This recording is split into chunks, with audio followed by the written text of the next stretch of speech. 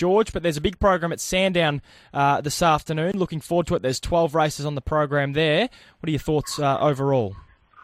Yeah, look, a pretty good meeting. Got some quaddy numbers, if you like, Matty, for today. I'll just go through them quickly. 1, 2, 4 and 8, into 1, 2 and 3, into 2, 4, 5 and 7, into 3, 4 and 7. And we do like one later in the program. Race 11, number 4, Hilltop Jack. There's a greyhound by Uphill Jill, the former champ.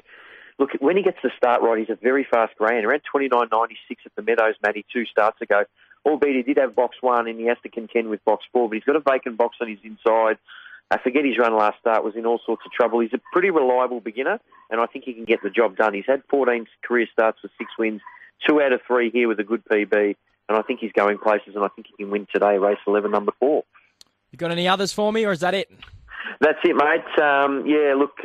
It's a pretty tough quaddie, but I think we can get it with those numbers. But, early on, there's a couple of maidens we're not keen to dive into. So later in the programs to go with Hilltop Jack.